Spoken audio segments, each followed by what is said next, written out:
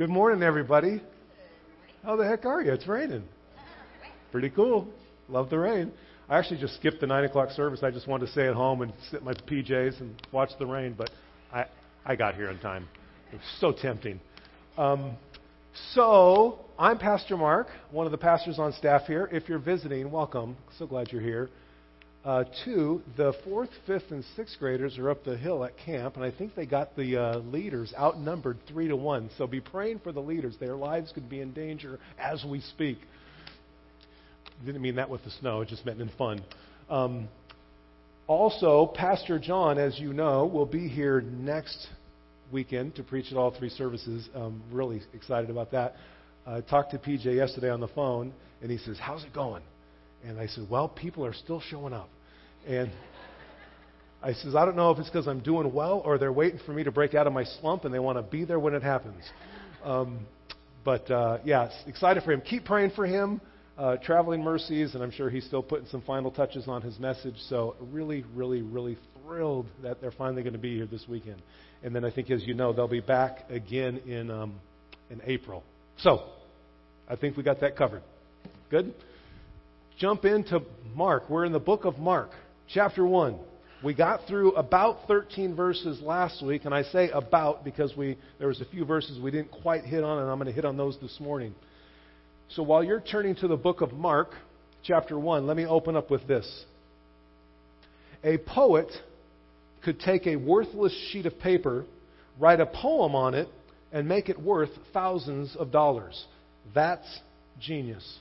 Uncle Sam can take paper, stamp an image on both sides of it, and make it worth $5, $10, $20, $50, $100 or more dollars, and that's called money. A mechanic can take material that's worth maybe a few pennies or maybe even a few dollars and make it worth much, much more. That's skill. Donald Trump could sign his name to a piece of paper and make it worth millions of dollars. That's capital. An artist can take a cheap piece of canvas, paint a picture on it, and make it worth thousands of dollars. That's art. God can take a worthless, sinful life, you and I, wash it in the blood of Christ, put His Spirit in it, and make it a blessing to humanity. That's salvation and discipleship. In the book of Mark, I want to recap the first 13 verses that we hit on last week. So we're just going to skim through, starting in verse 1. So Mark opens up and he says, this is the gospel of Jesus, the good news, the guy that had been prophesied about, he's here. As was written by Isaiah, and as we learned last week, Malachi, and that's verses 2 and 3. Behold, John the Baptist is preparing a way for this Messiah. And so John appears in verse 4, and he's preaching, and he's dressed like a prophet, and that's what he is, right? John the Baptist is prophesying that Jesus is coming. And so he's having people confess their sins, and he's baptizing them in the Jordan. And he says, one is coming after me, Jesus, who's much greater than I am. I'm not even worthy to untie his shoes. And then in verse 9, Jesus comes indeed, in verse 9, from Nazareth. And he comes to Galilee, and he's baptized by John in the Jordan. And immediately the Spirit descends upon him, and God's voice cries out, "This is my beloved Son." And that's kind of where we left it last week. So what I want to review from last week, if you remember, we discussed 3 things last week. The identification of the Messiah, where we looked at his titles, that Jesus was titled in the first couple verses of chapter 1, the Christ, Jesus the Christ, or Jesus the Messiah, which we learned meant the anointed one, or the anointed king. And then the other title that was given to him was Son of God. And then we looked at the testimonies in these first 11 verses. The testimony of Mark, who wrote the gospel. The testimony of John the Baptist, who's preparing the way of Jesus. Malachi from 400 BC. Isaiah from 700 BC. The Holy Spirit descending upon Jesus, and God the Father speaking, saying, "This is my Son." And so those are the testimonies. And then we talked about the name of Jesus, meaning the Lord saves. And so that's the identification of the Messiah for us to understand, as Mark wants us to, that indeed this Messiah is here. And then we talked about the preparation. That was the second thing, the preparation of the messenger, John the Baptist, who is preparing our way to make ready the Lord's way in our lives. being prepared each day, not just in that day, but being prepared each and every day in order to encounter our Lord. Waking up every day, wanting and giving ourselves the ability to have an encounter with Jesus Christ every day. And then the third thing is how Jesus altered the masses. There's a worldwide disease called sin, and every day people are dying from it. And Jesus is the cure. And so those are the three things we looked at last week. Let's pray. God, we thank you for your word. God, I pray that you do with us exactly what you desire to do, and that we would get out of the way and trust you in that process. Lord, our eyes are fixed on you and upon your word, and we're so excited to hear what you have to say to us. In Jesus' name, and everybody said, amen. So let's pick up at verse 12. Let's read from verse 12 to verse 28. So the dove comes, and the Holy Spirit descends on Jesus in verse 11, and God's voice cries out, "This is my beloved Son." Verse 12, and immediately he gets to work. The Spirit impelled him to go out into the wilderness. And he was in the wilderness 40 days being tempted by Satan, and he was with the wild beasts, and the angels were ministering to him. Verse 14, after John had been taken into custody, Jesus came into Galilee preaching the gospel of God and saying this, "The time is fulfilled. The kingdom of God is at hand. Repent and believe in the gospel." Powerful words. Verse 16. And as he was going along the Sea of Galilee, he saw Simon and Andrew, the brother of Simon, casting a net into the sea. They were fishermen. And Jesus said, "Follow me. I will make you become fishers of men." And immediately they left their nets and followed him. Verse 19, going on a little further, he saw James, the son of Zebedee, and John, his brother, who were also in the boats mending the nets. And immediately he called them, and they left their father Zebedee in the boat with the hired servants and went away to follow him. Verse 21, they went into Capernaum, and immediately on the Sabbath he entered the synagogue and began to teach. They were amazed at his teaching, for he was teaching them as one having authority, and not as the scribes. Just then there was a man in the synagogue with an unclean spirit, and he cried out, saying, "What business do we have with each other, Jesus of Nazareth? Have you come to destroy us? I know who you are, the Holy One of God." Yet another identification of Jesus as the Son of God, the Holy One. Verse 25, and Jesus rebuked him, and he said, "Be quiet and come out of him." Verse 26, throwing him into convulsions, the unclean spirit cried out with a loud voice and came out. And they were amazed, and that they debated among themselves, saying, "Who is this? A new teaching with authority.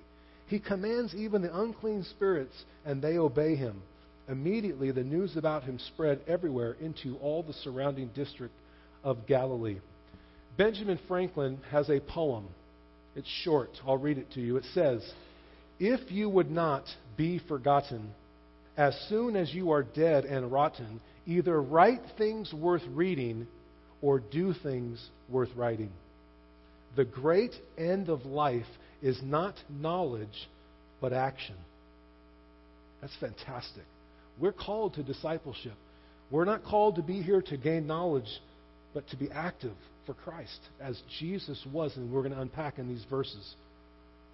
One commentary says this, that the biblical writers, those that penned these words, the biblical writers, because they worshipped a dynamic God, not a static God, a dynamic God that's always moving, who's always at work, because we worshiped and they worshipped a dynamic God, they confront us with a dynamic view of history, biblical history. They did not interpret history as a theatrical performance to which we can contribute only as an audience.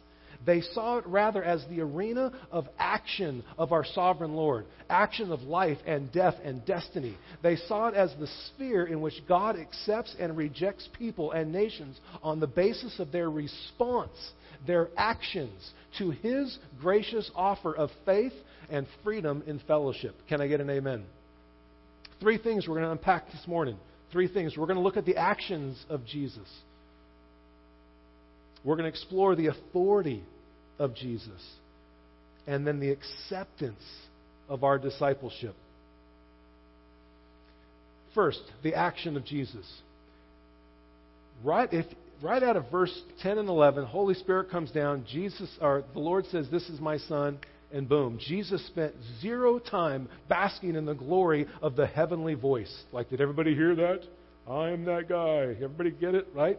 Didn't do that. He doesn't spend time basking in the glory of the heavenly voice or the presence of the heavenly dove. The servant had a task to perform, and so he immediately went off to perform his task. As we jump into the text, we must keep in mind the themes that we discussed last week that Mark covers in his gospel. We talked about 5 themes in the Gospel of Mark. Let me just give them to you real quick. The gospel of God, that's one theme. The kingdom of God is the second theme. Jesus as the authoritative Christ is the third thing. But Jesus as the servant of Christ is the fourth. And the fifth thing is our call for cross-bearing discipleship. So that's what we have in mind here. In other words, in our verses for today, we examine the action and the activity of Jesus because Mark wants us to know certainly who he is, what he does, and that he is indeed Jesus, the Savior of the world. But wait, we don't stop there. Or do we? Is that where we stop with this knowledge of who Jesus is? Do we simply study and examine the life of Christ in order to shore up what we know about him? Is that why we do it? To affirm this: yep, it's Jesus. Whew! I'm glad I put that to rest. I have put my trust in him. I'm so thankful for him. Can't wait to spend eternity with him. Come, Lord Jesus, come. Is that what it's about? Why else do we examine the action and the activity of Jesus? Why? We examine the action and activity of Jesus because he models for us the way that we are called to be in relationship to the Lord and the action and the activity that is to be manifest in our lives as followers of him. That makes sense, right? We're going to do a cursory glance at verses 12 through 28. This is fun. This is perhaps how sometimes we either do or would like to see our Christianity. Start at verse 12. We're going to have some fun with this. Verse 12. Immediately the Spirit impelled him to go. Oh, he's led by the Spirit. Then in verse 13, at the end, angels were ministering to him. Oh, how sweet. He has guardian angels. And in verse 14, Jesus came into Galilee preaching the gospel of God. Oh, he's spreading the good news. In verses 16 through 20, Simon and Andrew, along with James and John, they decide to follow him. They committed their lives to Christ. He has followers, and people want to be like Jesus. Oh, that's so cool. In verse 21 and 22, he goes into the synagogue, and he begins to teach, and they were amazed at his teaching. Oh, he was a gifted and amazing teacher, so talented. In verse 25, Jesus rebuked the unclean spirit and says, "Come out of him." Oh, Jesus casts out demons. In verse 28, news about him spread everywhere. He became popular. That's a pretty passive gospel when you just look at it that way. And I'm being kind of tongue-in-cheek with this whole thing because there's some things missing here that we didn't hit on, right? What's the first thing? The Spirit, in verse 12, impelled him. It says drove him. Sometimes we're driven by the Spirit to do things. So the Spirit impelled him to partake in 40 days of brutal testing. Sometimes God puts us through those same kind of tests, doesn't he? So the Spirit impelled him to partake of 40 days of brutal testing, a showdown, if you will, with Satan and wild beasts, all in the beautiful setting of this place called the wilderness. Sounds like some of our lives, at certain parts of our lives, right? And the second thing that we're missing is he was preaching the same gospel in verse 14 that John had been preaching. He was taken into custody. He was arrested and put into prison. That's the gospel that he's preaching. John's put in prison. I'm going to go preach the gospel, the same one that John just got put in prison for. And the third thing is that his teaching in the synagogues later in the text, though done with authority, led to conflict with evil spirits as well as scribes and Pharisees and rulers. In short, all that Jesus was doing, his activity and his action was nothing more but nothing less than what God had called him to do. That's his job, to fulfill his calling. But we're no different. So, the movement of Jesus moved. Jesus was active for the Lord, for what he was called to do. There's 7 verbs, the magnificent 7 in these verses. Verse 12. Immediately it says in verse 12, the Spirit impelled him to what? To go. Verse 14, after John had been taken into custody, Jesus what? He came to Galilee. Verse 16, as he was going along the Sea of Galilee. So he goes in verse 12, he came in verse 14. In verse 16, he was going along the Sea of Galilee. In verse 19, going a little further. In verse 21, they went into Capernaum. And later in verse 21, he entered the synagogue. And then in verse 24, the demon says, have you come to do business with me? Jesus is coming and going and entering and leaving, and he's active. That's the activity, the movement of Jesus. The ministry of Jesus looks something like this. In verse 12, we see 40 days being tempted in the wilderness. Jesus' sinlessness does not rule out the fact that he was actually tempted and tested. In fact, it bears witness to his true humanity. To be tested means to be put to the test in order to, listen, to ascertain, to determine the nature of someone, including their imperfections, their faults, and other qualities. That's the refiner's fire, that God works out the impurities of our lives. Or as my friend Pastor Jim says, God's got his fingers all up in my clay, and he's working out the impurities of our clay. And so God allows that to happen, to work that, to reveal it to us, and to work that out of us. I propose that the Lord tests us and allows it to happen in order to reveal and deliver us. To reveal and deliver us from our faults and our imperfections in order to prepare us then for whatever ministry he calls us to. Makes sense, right? Hebrews 2:18. This is fantastic. 2:17 and 18, I think. Therefore, he, Christ, had to be made like us in all things, so that he might become a merciful and faithful high priest in all things pertaining to God. Verse 18, for since he himself was tempted in that which he has suffered, he is able to come to the aid of you and I in the same way. Praise God. We are not alone. It's a high calling, but a calling that we're called to and that we're empowered to and that has been led by example through Christ. So that's one of the ministries that we see in this context. Another is Galilee, preaching the gospel. In verse 14, he goes into Galilee and he preaches the gospel. I propose that the spread of the gospel was and is of supreme importance to the Lord. Should it also then be important to us? For sure. So we're starting to build. What are we about as a church? We're going to go through hardship because the Lord's going to work things out in our lives. Right? And so we're going to be a gospel-preaching church. We're going to preach the gospel here, the good news of Jesus Christ. That's what we have to do. And then in verses 16 and 19, he goes and he makes disciples of these two brothers, right? So we're going to invite people. We're going to share the gospel. We're going to invite them to become disciples and to follow Jesus, whether it's at this church or God calls them to another church. But we want to invite people to be disciples and to be followers of Jesus. And in verse 21, he goes from preaching, now he goes to teaching. In verse 21, he goes into Capernaum and he teaches in the synagogue. And so we got to be a church that teaches the Word of God. I will do that here. We'll do it in our HBFs. We're going to do it in our adult education that we're launching, which is going to come up a little bit later in the service. So we have to teach the Word of God. As you know, at the Rock Community Church, we hold the highest view of Scripture that one can hold, that it is the authoritative and inerrant Word of God. Can I get an amen? Amen. 2 Timothy 3:16 and 17 says, all Scripture, not most of it, not a lot of it, not a good chunk of it, all of it is inspired by God. It's God-breathed. And it's profitable. You want to turn a profit in your life? Let me tell you how to do it. It's profitable for teaching, for reproof, for correction, for training in righteousness, so that you and I are not just adequate. It doesn't say adequate, period. It says adequate, comma. So that we are adequate, equipped for every good work that He's called us to as disciples of His. So that's another thing. In verse 24, it says that He's doing business with demons.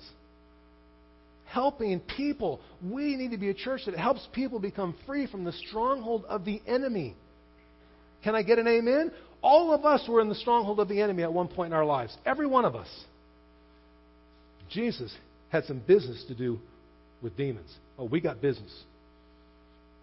If indeed one theme that we mentioned in the Gospel of Mark is the theme, the kingdom of God, then it makes sense that he who ushered in this kingdom is doing the work that he was assigned to do, for sure. What about you? What about me? if someone were to write a gospel or a letter of your life, what sort of movement, what sort of action, what sort of activity would we be reading about? Isn't that a great question? What would that look like? What would your gospel look like? What would the letter of your life look like? What kingdom or whose kingdom are we busy building? I'm guilty. I'm so guilty. I never type anything I'm not guilty of myself. I get it. I spend a lot of time either building my own or just not building God's. Lord, help us, right? So that's the actions of Jesus. Let's now talk about the authority of Jesus. And the key point in the authority of Jesus is that the Word of God and the works of God, the Word of God and the works go hand in hand. Let's unpack that. Go back to scene 1, verse 12. This is our first scene in this text. Verse 12 and 13. The Spirit drives him to go out into the wilderness. And he was there 40 days being tempted by Satan. And he was with wild beasts, and the angels were ministering to him. Does anybody want to know? How did he do? Like you read, it's like he went out for 40 days and he came back and the angels ministered to him. Well, did he get his butt kicked? Like, what happened? Turn to Matthew 4, 1 through 11. It's also found in Luke chapter 4, verses 1 through 13. But we're going to turn to Matthew to our left. How did he do? Mark, I'm glad you told me that he was out there getting beat up, but how did he do? Again, we're focusing on the authority of Jesus, the Word and our work going hand in hand. Matthew chapter 4, verse 1. Jesus was led up by the Spirit into the wilderness to be tempted. After he had fasted 40 days and 40 nights, he then became hungry. Yeah, I get it. So he's at his weakest. This is the time for Satan to pounce. And what happens? The tempter came and said to him, if, liar, what a liar, right? If you are the Son of God. He is the Son of God. If you are the Son of God, command that these stones become bread. But what does he do? He says, it is written. And he responds with the Word of God because his works have to be hinged upon the words of God. Man shall not live on bread alone, but on every word that proceeds out of the mouth of God. Then the devil took him, so that was strike one. The devil took him into the holy city and had him stand on the pinnacle and said to him, if you are the Son of God, throw yourself down. His angels will take care of you, and their hands will bear you up so that you will not strike your foot against a stone.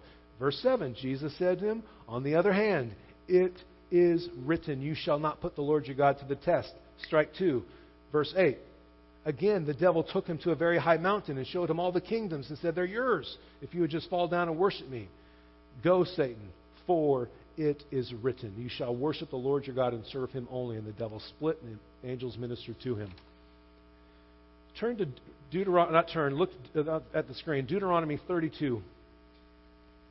Moses is given his farewell chat in the book of Deuteronomy, which, by the way, I'd encourage you guys to try if you could. Did anybody get a chance to read the book of Mark all in one sitting? Is anybody in this service? We had like 4 in the Saturday night service, and I forgot to ask at 9 a.m. Okay. It's hard, but I would still encourage you. We're still early in the book of Mark. If you have the time, take about an hour to sit down and read the entire book of Mark. You'll love it. I banged through Deuteronomy this week, but don't hate me for that.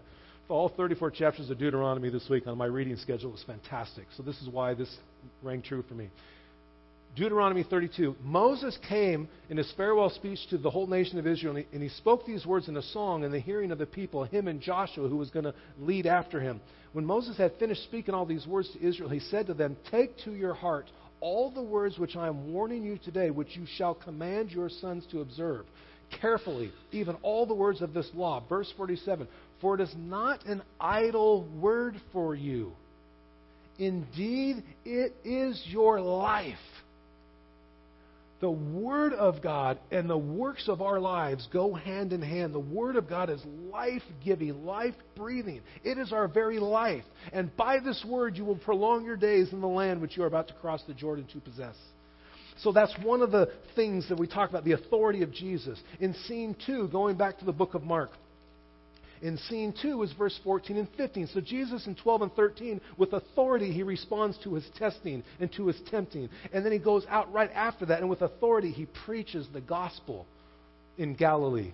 That's scene 2. In scene 3 is verses 21 and 22, where Jesus went and immediately on the Sabbath, in verse 21, he entered the synagogue and began to teach, and they were amazed because he was teaching as one having authority. And so that's scene 3 on the authoritative Word of God in his life. Jesus, listen to this, church, Jesus had a grip on the Word of God. Jesus had a grip on the Word of God. Well, is it because he's Jesus and that's just unfair? He had a grip on the Word of God. He spoke it. He responded in life with it. He preached it and he teached it, even though I don't think that's a right word, teached it. But I liked it because it goes with preached it. He preached it. He teached it. He responded with it. He spoke it. He lived his life. His works and his ways went hand in hand with his words. Turn to Luke chapter 2, because it's not just because Jesus was Jesus. Turn to Luke chapter 2. Jesus worked very hard to get a handle on the Word of God as a young man. Luke 2:39. We're talking about Jesus' parents here. When they had performed everything according to the law of the Lord, they returned to Galilee, to their own city of Nazareth. The child, Jesus, continued to grow and become strong, increasing in wisdom, and the grace of God was upon him. Verse 41. Now his parents went to Jerusalem every year at the feast of the Passover. And when he was 12, what were we doing when we were 12? When he was 12, they went up there according to the custom of the feast, and they were returning after spending the full number of days there. And the boy Jesus stayed behind in Jerusalem. But his parents were unaware of it. They supposed that he was in a caravan, and they were about a day's journey away, and they began to look for him among their relatives and acquaintances. When they did not find him, they returned to Jerusalem looking for him. After 3 days, they finally found him. Where? In the temple, sitting in the midst of the teachers, both listening to them and asking them questions. And all who heard him were amazed at his understanding and his answers. 12.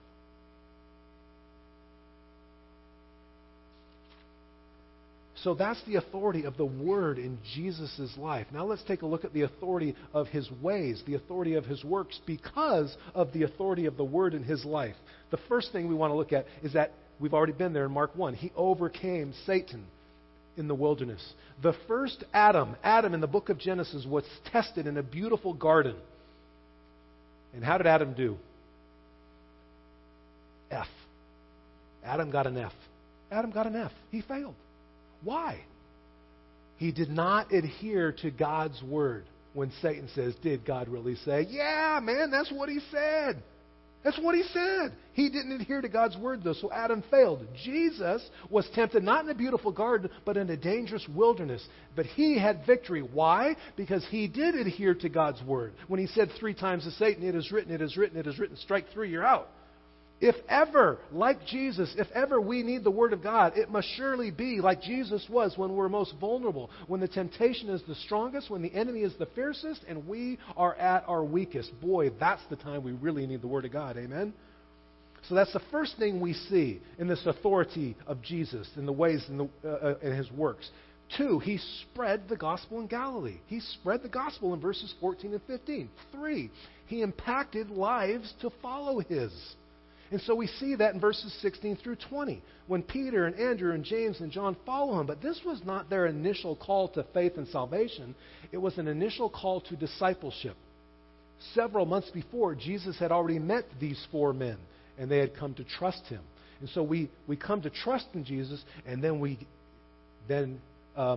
respond to discipleship, following Jesus. 4, he was able to teach and shape the lives of God's people at the synagogue in Capernaum. So he's preaching and now he's teaching and he's shaping lives.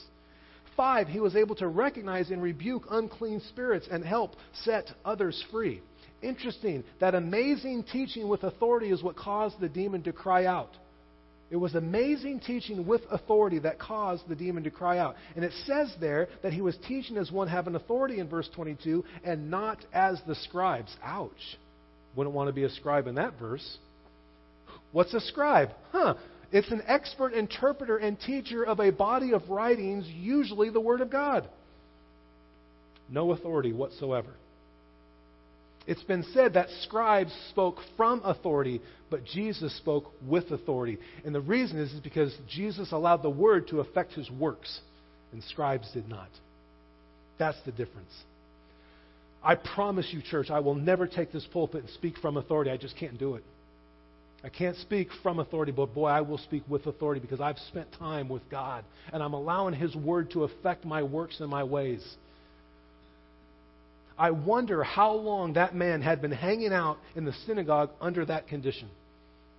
And a pathetic working of the word of these scribes and the other teachers, a pathetic connection between their words and their works, allowed him to just remain comfortably. And so I propose that we have that happen in our lives sometimes. We have stuff in our lives, these demons or these spirits or these nasty things in our lives. They don't go anywhere because we haven't allowed the authority of God's Word to completely grip our lives. So that when it does, those demons got to split and say, what business do we have with each other? We got no more business anymore. God's Word's running my life. Turn to James chapter 1. It's after Hebrews, towards the end of the New Testament. After Hebrews, you'll find the book of James, chapter 1.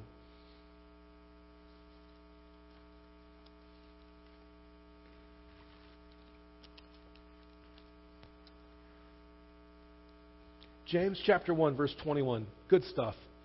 Therefore, putting aside all filthiness and all that remains of wickedness, in humility. We need to humble ourselves like never before. In humility, we need to receive the Word implanted, which is able to save our lives. Verse 22, but prove yourselves doers of the Word and not merely hearers. He doesn't say don't be a hearer. He just says do not merely be hearers who delude themselves. So in verse 21, when it says, therefore, put filthiness aside, in humility receive the Word implanted. The word receive means to accept and to react, which is action, activity, right? To accept and to react favorably to that Word. To consider it right and proper for our lives. Verse 22, he says, be doers, not hearers. Hearer means someone who listens attentively. Is it good to listen attentively to the Word of God? Nod your heads. Yes. Is it enough to listen attentively to the Word of God? No. I helped you guys on that one, okay? He says, be doers and not merely hearers. That would be like me going around and saying, oh, Tanya, it appears you're merely a hearer. That's so sad. Oh, Bruce, you're a doer of God's Word. Congratulations. Oh, Jeff, I think you're just merely a hearer. I mean, it's good that you're hearing, but you're just merely a hearer. Can you imagine if we had tags on us that said, I'm just merely a hearer? I want to be a doer, but I'm just not. I'm just merely a hearer. Do you guys want to merely be hearers? It's good to listen attentively, right? Of course. But if we stop there, we're just merely a hearer. I'm just a hearer. I'm not a doer. Verse 22 says they'll delude themselves. Don't merely be a hearer who delude themselves. Check this out. Delude means delusional. It's to cleverly deceive. We do this, man. I'm telling you, we do this. When we want to be disobedient in something else, like we're building somebody else's kingdom, to cleverly deceive, to deceive with subtle and often misleading reasoning. Lord help us. Continue, verse 23. If anyone is a hearer of the word and not a doer, he's like a man who looks at his natural face in a mirror. Once he's looked at himself and gone, he's completely forgotten what kind of person he was. Verse 25, but one who looks intently at the perfect law, the law of liberty, and abides by it, the word and works, not having become a forgetful hearer, but an effectual doer, this man will be blessed in what he does. I shared this in the first two services, last night and this morning, and I'll share it again. I am blessed in what I do. I've known the Lord for 36 years, since I was 15. My life hasn't been peaches and cream. I've had hardship that I wouldn't wish on anybody. But I'm telling you, I live a charmed life. I live a charmed life. I don't get it. I just do. And I believe it's because I hear attentively and I do His Word as best as I know how. Am I getting better at it? Of course. Will I ever be done improving? Never. Look again. He says, one who looks intently at the perfect law, what's it called? The law of what? Looks intently at the perfect law, the law of liberty. I wrote this note. My Bible's old. I got duct tape on it. I'm so proud of my duct tape. I wrote here, however many years ago, being a doer brings liberty. So often we get it wrong. All these restrictions. No, it's not. God came to set us free. Being a doer of His Word brings liberty. It's a law of liberty. Everything else is bondage. Third thing, as we wrap this up, the acceptance of discipleship. Will we accept the offer of discipleship that's talked about in Mark 1, like Andrew and Peter and James and John? The acceptance of discipleship. We know these verses. Jesus walks by, says, "Follow me." They leave their stuff and they go follow Him. What the heck does that mean? Three things. Discipleship requires following. I wish I could be more brilliant than that. That's what it says. It requires following. But let me explain to you what following means. It means to accept and follow the leadership and commands or guidance of someone or something. It literally means to follow in their footsteps, is what that word means, to follow Jesus. What's Jesus doing? Okay, I'm going to follow right. Whatever He does and whatever He says, that's what I'm going to do. That's what it means to follow Jesus, to follow in His footsteps. What we don't have time to cover is when a rabbi, when a young man would want to become a rabbi, he would go to another rabbi and say, "Can I follow you? Can I follow you? Can I follow you? Can I follow you?" Until a rabbi would take him and he would follow him for years to learn how to walk in his steps. And Jesus invites us. He says, "I'll be your rabbi. To every one of you, follow me. I want to be your rabbi." So discipleship requires following. It also requires leaving, as these verses tell us. They left their boats. They left their stuff. They left. It requires leaving. To leave means to leave behind, to depart and not take along three ways, or either intentionally, neglectfully, or forgetfully. Right? When we leave, when we follow Jesus, there are some things that we just need to leave behind. The first category is intentionally. There's going to be some things when we follow Jesus, we're going to have to be really intentional about.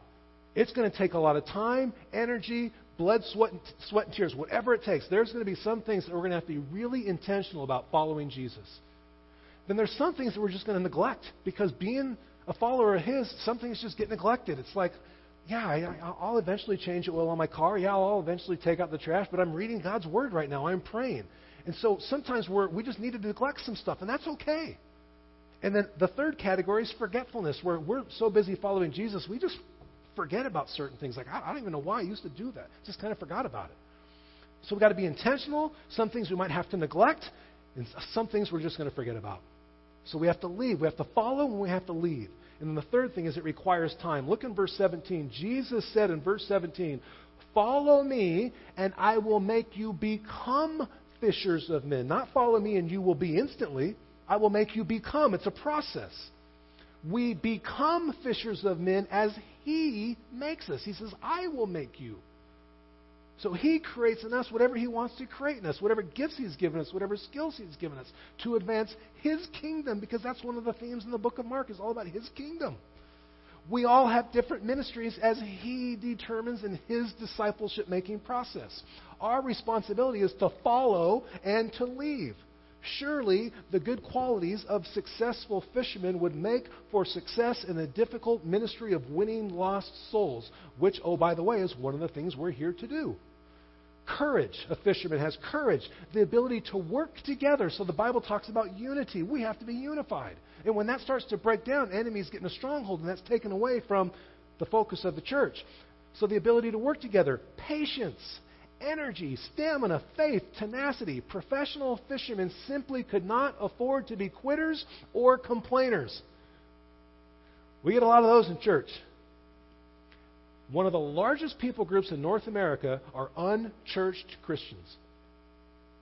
I actually think there's now more unchurched Christians than there are churched Christians. Complaining and quitting. There's no room for that. Boy, I didn't share that in the other two verses. I should have. That was good. I like that. But it's true. We complain and we quit. There's no room for that, to be a follower of His, to be fishermen for souls. Jesus' call of 4 fishermen, these 2 pairs of brothers, to be His followers, comes immediately after His summary message of repenting and believing in the gospel. What that means is we are to break with our old way of life and follow Jesus, to make a personal commitment to Him and to respond to His call so that our action and our activity look like His. That's what it means. That's what we're called to. Therefore, church, we must always be repenting and believing. Repenting and believing. Repenting of what? Repenting of putting trust in ourselves. Repenting of the words that we feed ourselves. And believing and putting our trust into Him and into His Word, so that our works are driven by His words. So that our words and the work of God go hand in hand. We need to repent from trusting our ways and trust His ways. That's why we study Jesus. Let me close with this. I'm going to close with this, and then I'm going to pray. And when I'm praying, Pastor Dave will work his way up while I'm praying. Little poem here. If God can hang the stars on high, can paint the clouds that drift on by, can send the sun across the sky, what could He do through you? If He can send a storm through space and dot with trees a mountain's face, if He the sparrow's way can trace, what could He do through you? If God can do such little things as count our hairs or birds that sing, control the universe that swings, what could He do through you? Isn't that fantastic? What a high calling we have. So thankful. Let me pray. God, thank You so much for Your Word. Thank You, Lord, that we can preach it and receive it boldly and trust You, Lord. Lord, I pray, as I did earlier, that You would penetrate us exactly where we need to be penetrated and that we would trust You. Lord, that the Word of who You are and the works of what You want us to be would go hand in hand, and that those cannot be separated. Lord, I pray that we would not merely be hearers, but be doers of Your Word. But we cannot do that upon our own strength. We need You. We need the power of Your Holy Spirit to propel us to do the work of the kingdom. Lord, help us. Help us. Help us. We desperately need You. Thank You, Lord. In Jesus' name. And everybody said, thank you for coming. You guys enjoy the rain.